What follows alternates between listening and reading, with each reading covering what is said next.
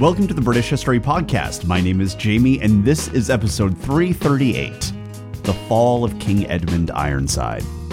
This show is ad-free due to member support, and as a way of thanking members for keeping the show independent, I offer members-only content, including extra episodes and rough transcripts, and you can get instant access to all the members' extras by signing up for membership at thebritishhistorypodcast.com for about the price of a latte per month.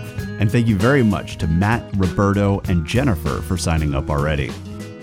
When we left off, King Edmund was waging his war, and he hadn't yet won a major victory.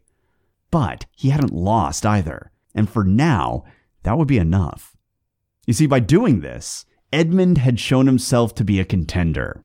And so after his most recent battle, Ironside took his remaining men, and he marched east, right towards the heart of Canute's power base.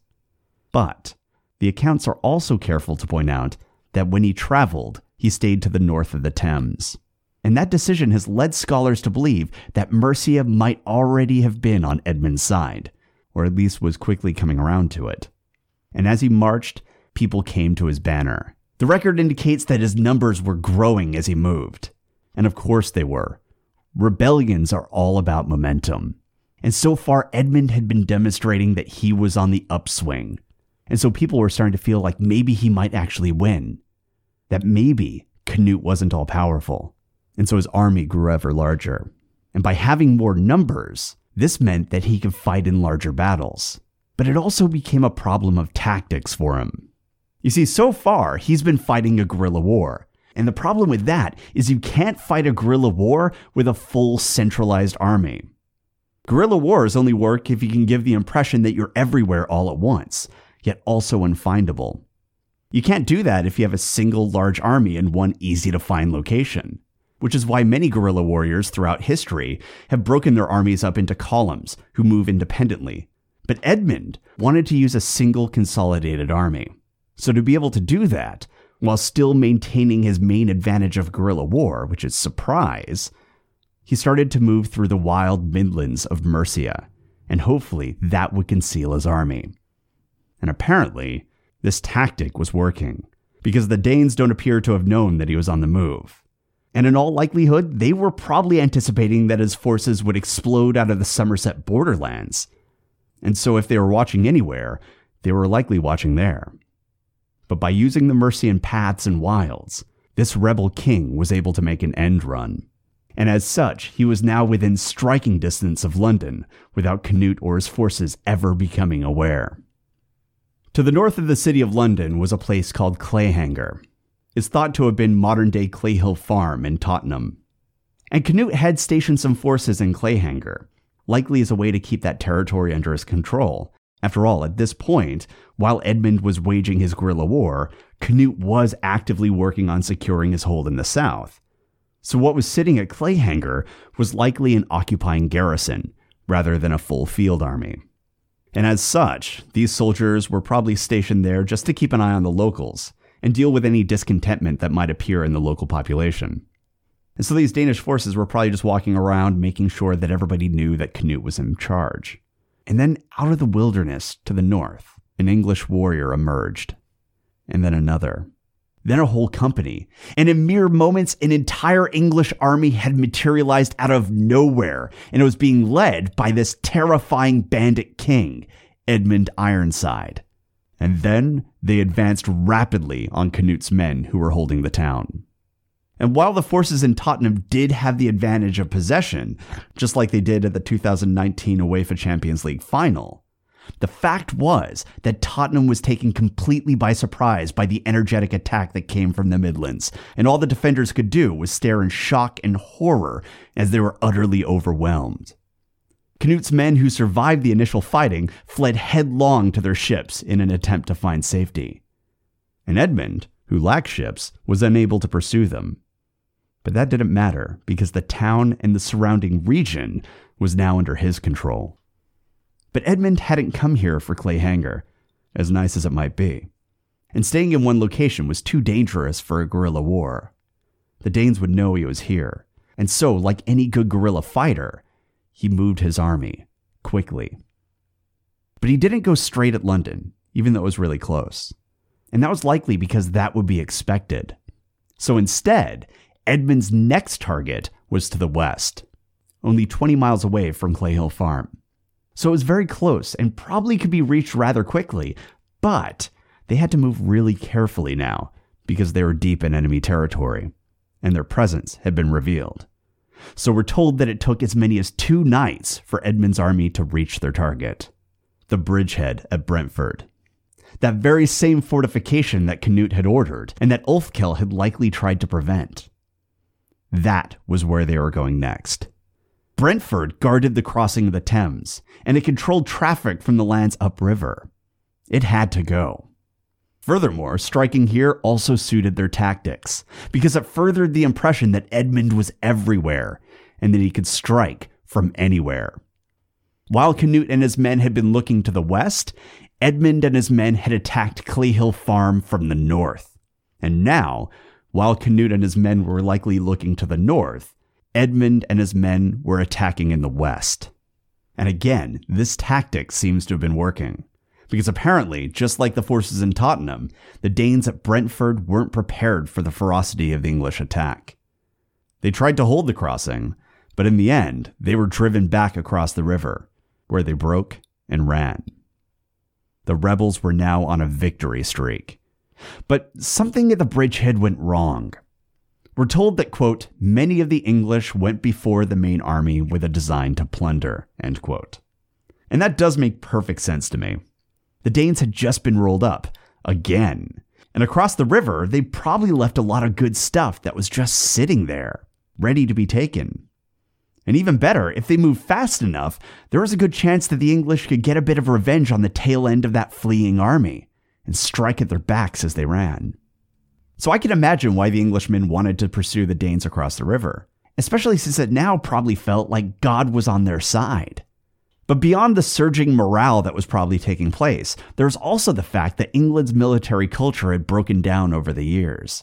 And this army, Edmund's army, consisted of pretty much anyone he could get, which likely meant that it was predominantly young and full of fighters who up to this point had probably only seen occasional service in the Fyrd. Not exactly the most disciplined of armies. And as such, when they were given orders to stand their ground, the discipline of Edmund's army broke, and instead, they charged headlong into the waters in an effort to pursue the Danes and grab their stuff. And the problem there is that river crossings are dangerous, and they were wearing armor, carrying weapons, and God knows what else. And so as they dove into the water, many of them drowned. But despite that tragic aftermath of the battle, the fight at Brentford was an unquestioned victory.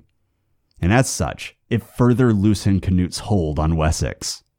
We're told in the Chronicle that following that victory, quote, the king went into Wessex and collected his army, end quote. And that suggests that Wessex, which had renounced Edmund only earlier this year, was now renouncing Canute and fully embracing Edmund. So Edmund had regained his family's ancient seat of power. And as such, the army of Wessex was under his control and would be joining his forces from, I presume, the 5 boroughs, the western shires, and also parts of Mercia. Edmund was no longer leading a small bandit rebellion. He was now at the head of an army, a large one. And John of Worcester tells us that it was at this moment that Edric Streona rode out to speak with the king. It's Brittany, bitch. Yeah, the same Edric who had likely laid a trap for Uhtred of Northumbria, who had ravaged English lands, who had personally betrayed King Edmund by siding with Canute, and who had fought directly against King Edmund and the army of England. And he was now coming to King Edmund and saying that actually what he wanted to do is betray his new king, Canute, and come back and rejoin Edmund's court. And for some crazy fucking reason, Edmund let him. And so yeah, Edric was now back in the squad. And as for Canute, well, things had not been going well for him lately. His hold on the kingdom was getting tenuous, and what he needed most was a win. And possibly in a moment of desperation, he decided to focus all of his efforts into overcoming the walls of London and taking the city.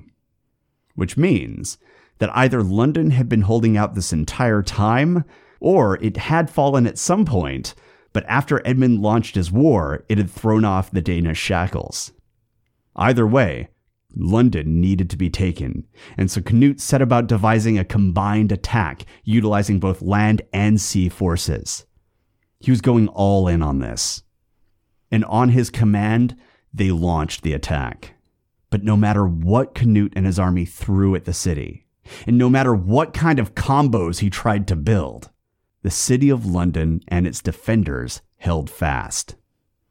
London could not be taken by assault, at least not by this army. And that was a problem for Canute, because with Edmund mustering the forces of Wessex and adding them to his army, it was clear that Canute just didn't have the time necessary to complete a siege. And sitting in his camp, Canute must have been staring in shock, because in a matter of months, or perhaps mere weeks since we don't have precise dates, the power structure on the island had been completely turned on its head. Now, it wasn't Edmund who was under pressure, on the run, and on the verge of losing everything. It was Canute. But that being said, Canute still did have some cards left to play. For one thing, he still had his fleet.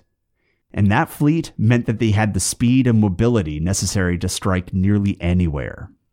So while he was unable to take London, he wasn't out of this fight yet. And he withdrew his men to their ships, and they sailed down the Thames and entered the Channel. Meanwhile, King Edmund, who had mustered his army and marched on London, entered the city in triumph. He was accompanied by an army that the record describes as immense, and the people of London welcomed him enthusiastically. Some sources also go on to claim that he sent a messenger to Canute, and, feeling his oats, challenged him to single combat, which is a move that is so ballsy, I really hope it's real. But if it is true, the offer was declined, because Canute had other ideas.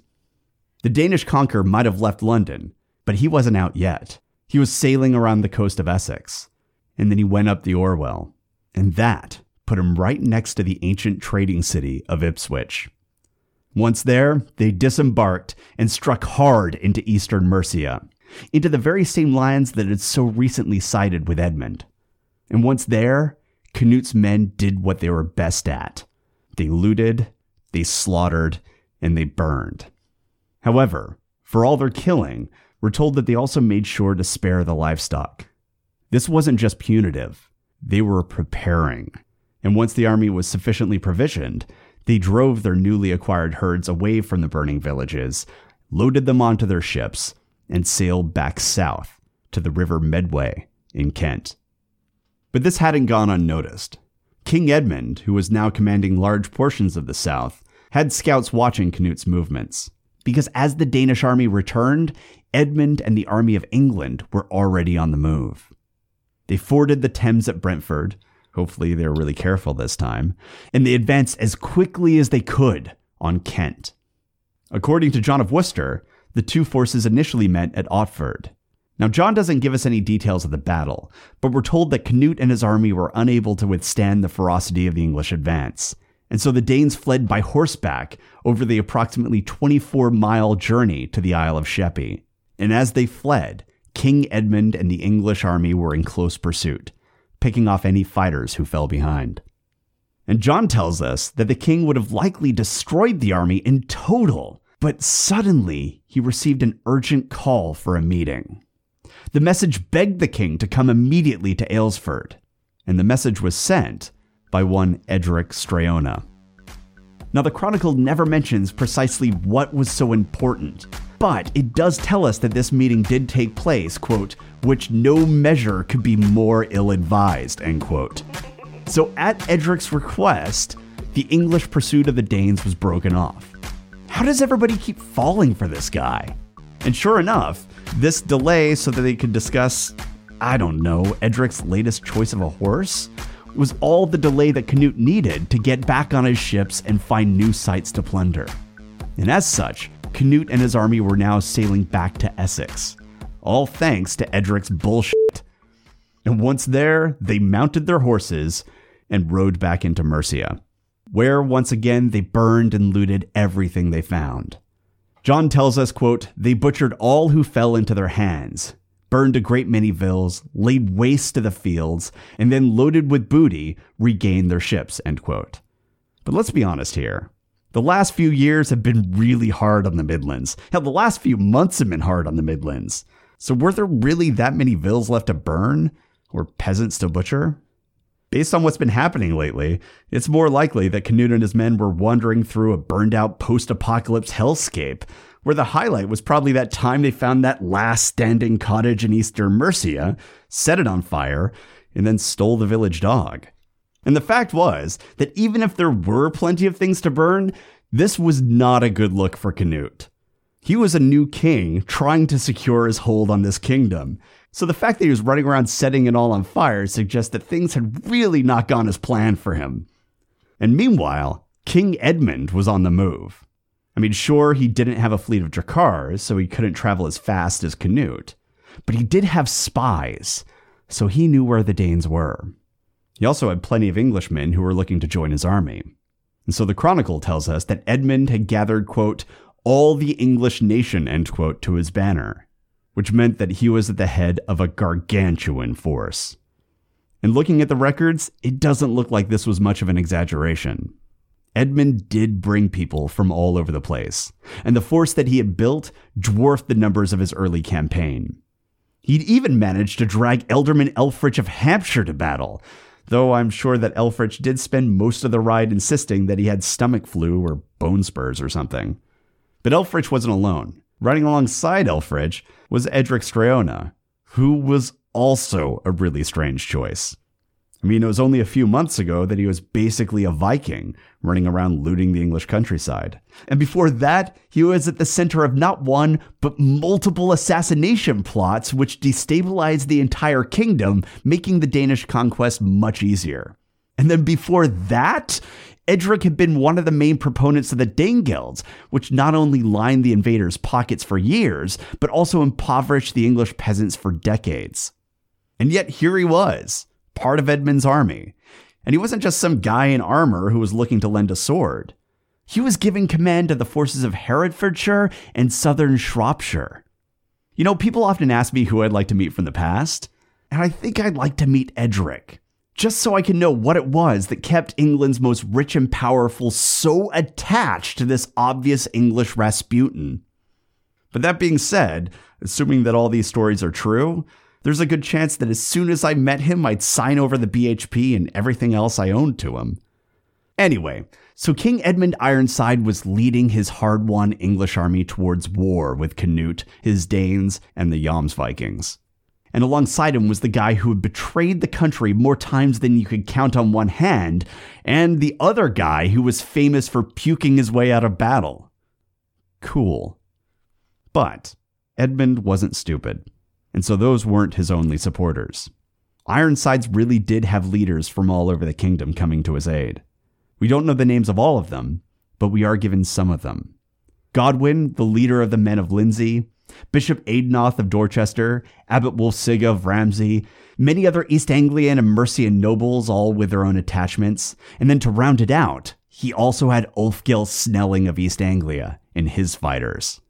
And again, those are just the ones we're told of. King Edmund was leading a sizable force of southern warriors that dwarfed anything that he had mustered thus far.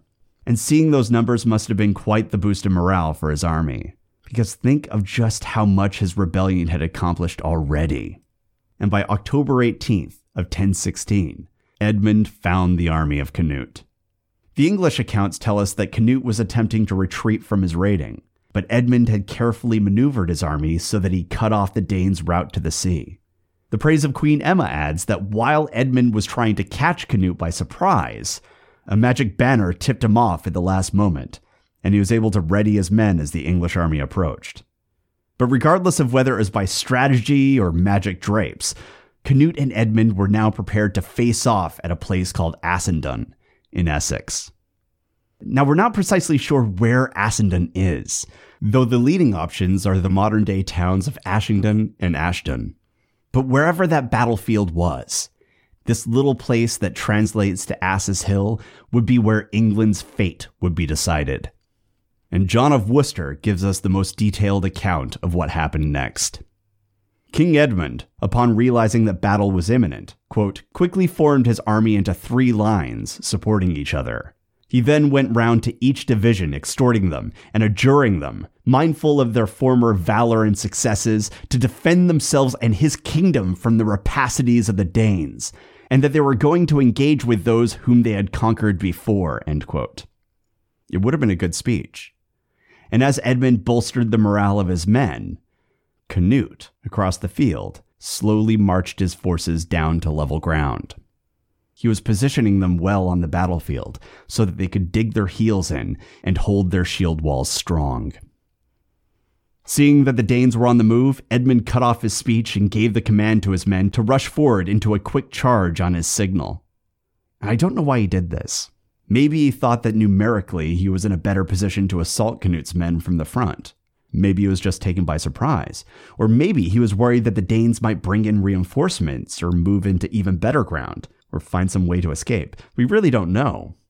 But the strength of the English army, even before they were English, was found in their shield walls, in their positioning. And Edmund was abandoning all of that. And we're told that the English, quote, fell suddenly on the enemy, end quote. The Chronicle simply tells us that, quote, they fiercely came together, end quote. So the fighting began to rage. And Henry of Huntingdon tells us that Edmund had initially been positioned near the Dragon Banner of Wessex, but still behind his frontline fighters. Though when the fighting grew desperate, Edmund surged forward, and, quote, he split the line like lightning, brandishing a sword chosen and worthy of the arm of the young Edmund, and tearing into the line, he pressed through the center and left his warriors to overwhelm it, end quote. But despite any individual heroics, the day dragged on, and the fighting grew savage. John of Worcester speaks of how, quote, both armies fought with desperation, and many fell on either side, end quote. And among the people who were in the middle of this brutal melee was one Edric Streona, and he saw men falling all around him. And Edric was a man who paid close attention to who was on top, and who might be able to give him the best political advantage in the moment. So as the casualties mounted, I suspect that Edric began to make the same calculation he always made. How could he benefit from this? And according to the Chronicle, Edric made his decision. He fled the battle, along with his men from Herefordshire and southern Shropshire. And in doing so, a huge portion of the English army abandoned the fight and their king. Once again, Edric Streona had betrayed a king. But John of Worcester takes this one step farther. He says it was outright treason. He states that Edric and Canute had been planning this route right from the start, and that he'd been working with Canute this entire time. And that honestly isn't outside of the realm of possibility. Edric was certainly motivated by personal gain, so maybe Canute made him a really good offer. But the trouble is that in the Chronicle and in later accounts, Edric is consistently written as the main villain, which, I know, shocking, right? But it is important to remember that the entries in the Chronicle for this era were written for, wait for it, Canute. And you know who might have wanted to have the fault of everything being laid at the feet of an English traitor? Canute would. So we do have to consider that motive when we're looking at the records. But that being said, even though the scribes might have had a dog in the fight here, Edric still could have been just as treacherous as the accounts claim. But either way, John tells us that, quote, the traitor Edric Streona, perceiving that the ranks of the Danes were wavering and that the English were getting the victory, fled with the Maganseta and the division he commanded, end quote. Following this retreat, the English were left with a dangerous opening in their front lines. Other detachments soon began to break, and suddenly the whole English army was being rolled up by the Danes. Many highborn figures from the English resistance, along with countless numbers of the Fyrd, were killed in the ensuing chaos. We're told that Godwina of East Anglia, Ulfgel Snelling, Athelweird, and even Ealdorman Elfrich of Hampshire were slain in the fighting. And yeah, you heard that right.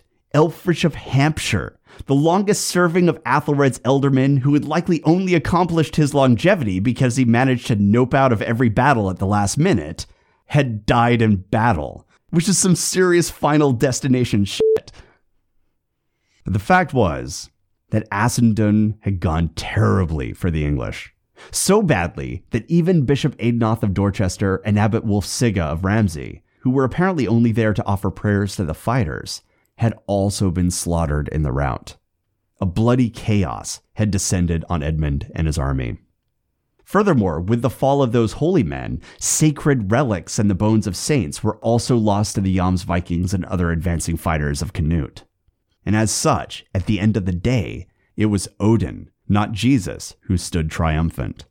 John and the Chronicle agree that almost all of the English nobility were brought low at Assendon. This had been an unmitigated disaster, and King Edmund, who had survived the battle, was forced to flee. He was once again a hunted man. But he wasn't out of the fight yet, and he had proven that he was at his most dangerous when he was a rebel king. So he ran. He ran west, back to the lands that supported him, to the territory that was governed by one of his surviving ealdormen, Leofwine. It was also land that was near Wales, who were likely allies of the rebel king. And so as he ran there, he was also likely reaching out to Wales for support. But Canute was hot on his heels, and at Gloucestershire, there might have been another battle. The Chronicle doesn't mention it, but other sources speak of a second battle that followed immediately after Assendon, possibly located north of the Forest of Dean. And I do find that entirely plausible. It's even possible that Edmund instigated the fight. After all, he had been in worse positions before. He'd begun his campaign virtually alone, and his war had seen continual gains over the Danish occupation, with the only exception being Assendon.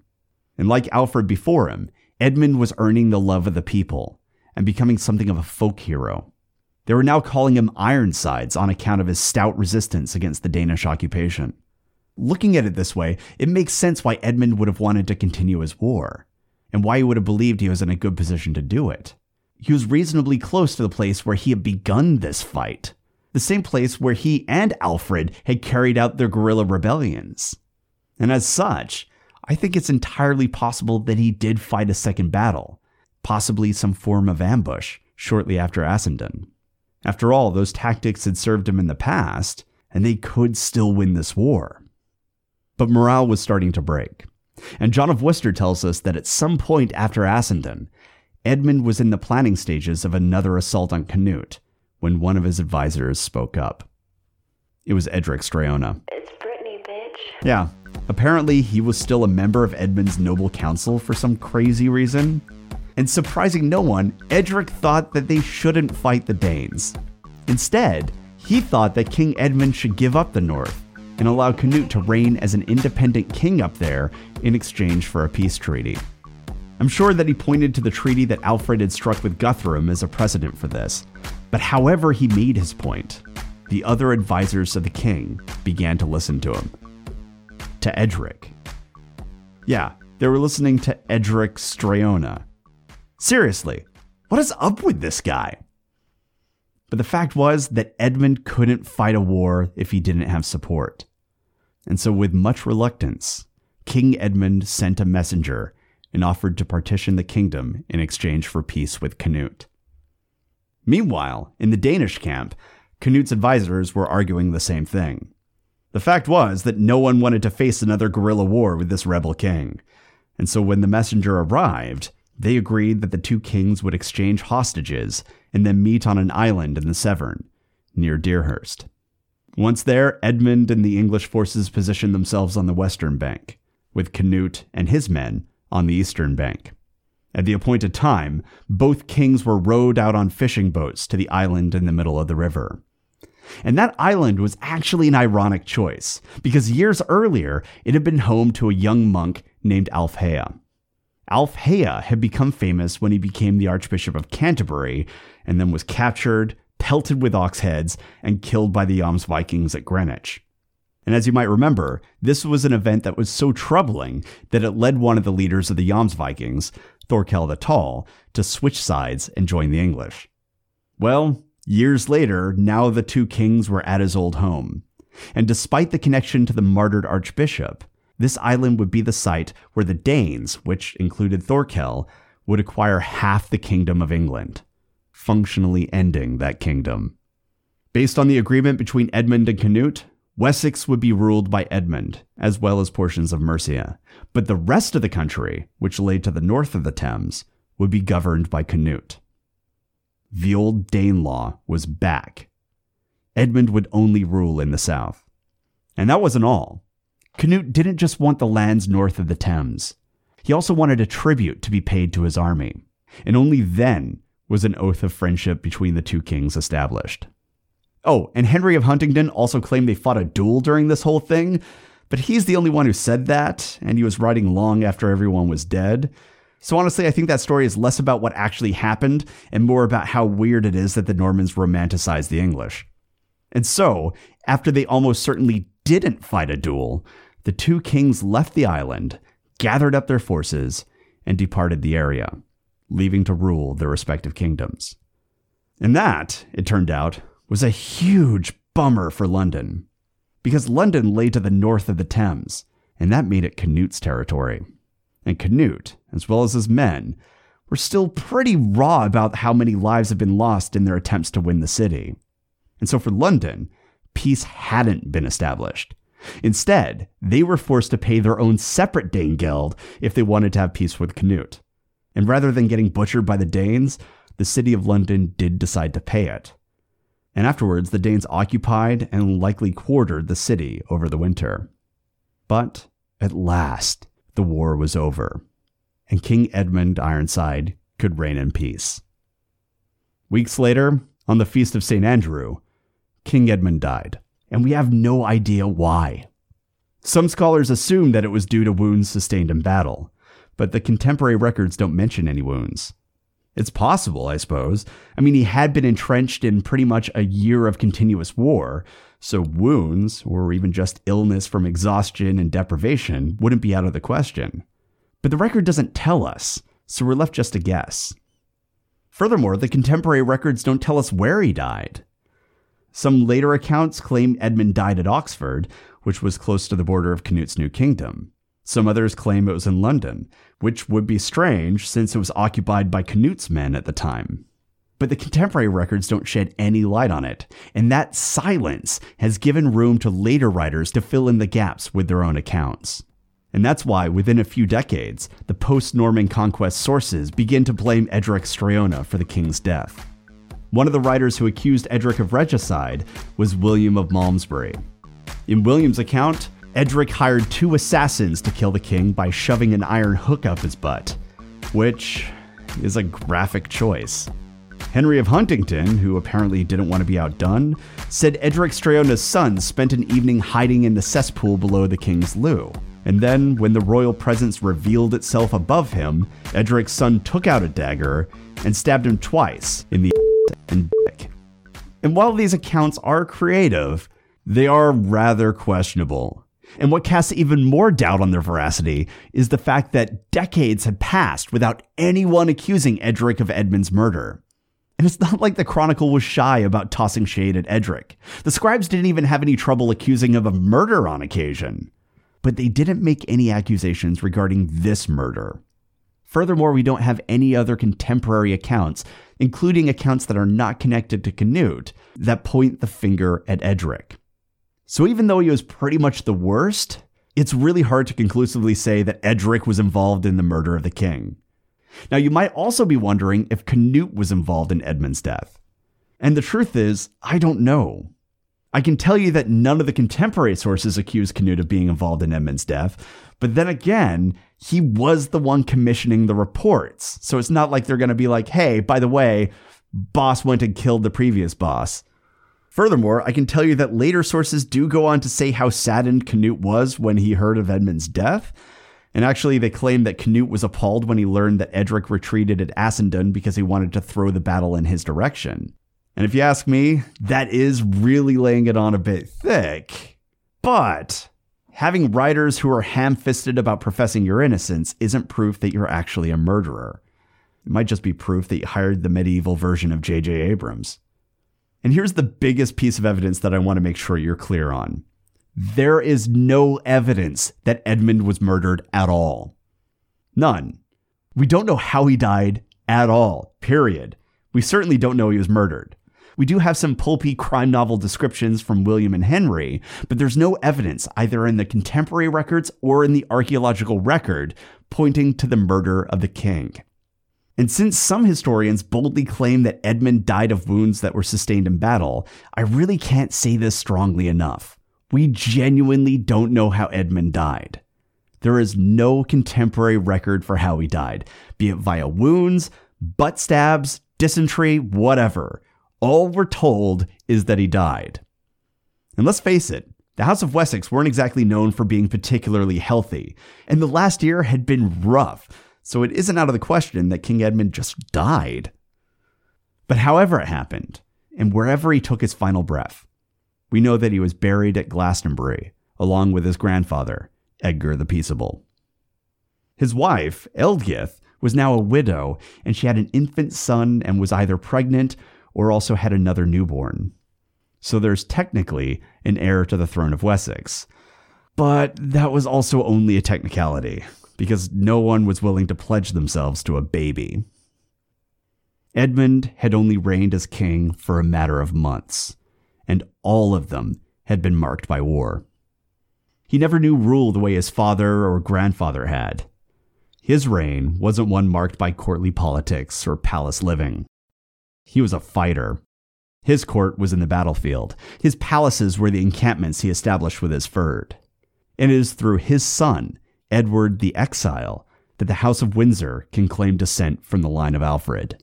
And so, in the most circuitous way possible, Edmund had successfully secured the throne for his line. But that was also generations away. And as for right now, in the early 11th century, the throne was lost. According to Florence of Worcester, Edmund had declared that Canute would be his successor, which I find highly unlikely since he had a couple sons and, well, it's not like Edmund and Canute were best friends. The dude had literally come over as a conqueror. And my suspicion is that Florence's version was the party line from Canute. But when the House of Wessex only had an infant heir, it's not like the English nobles had much left to rally around. And so, on January 6th of 1017, Canute was crowned as the king of all England. The king is dead. Long live the king. This is how we do. We make a move and act the fool while we up in the club. If you have any questions, comments, or concerns, you can reach me at thebritishhistorypodcast@gmail.com.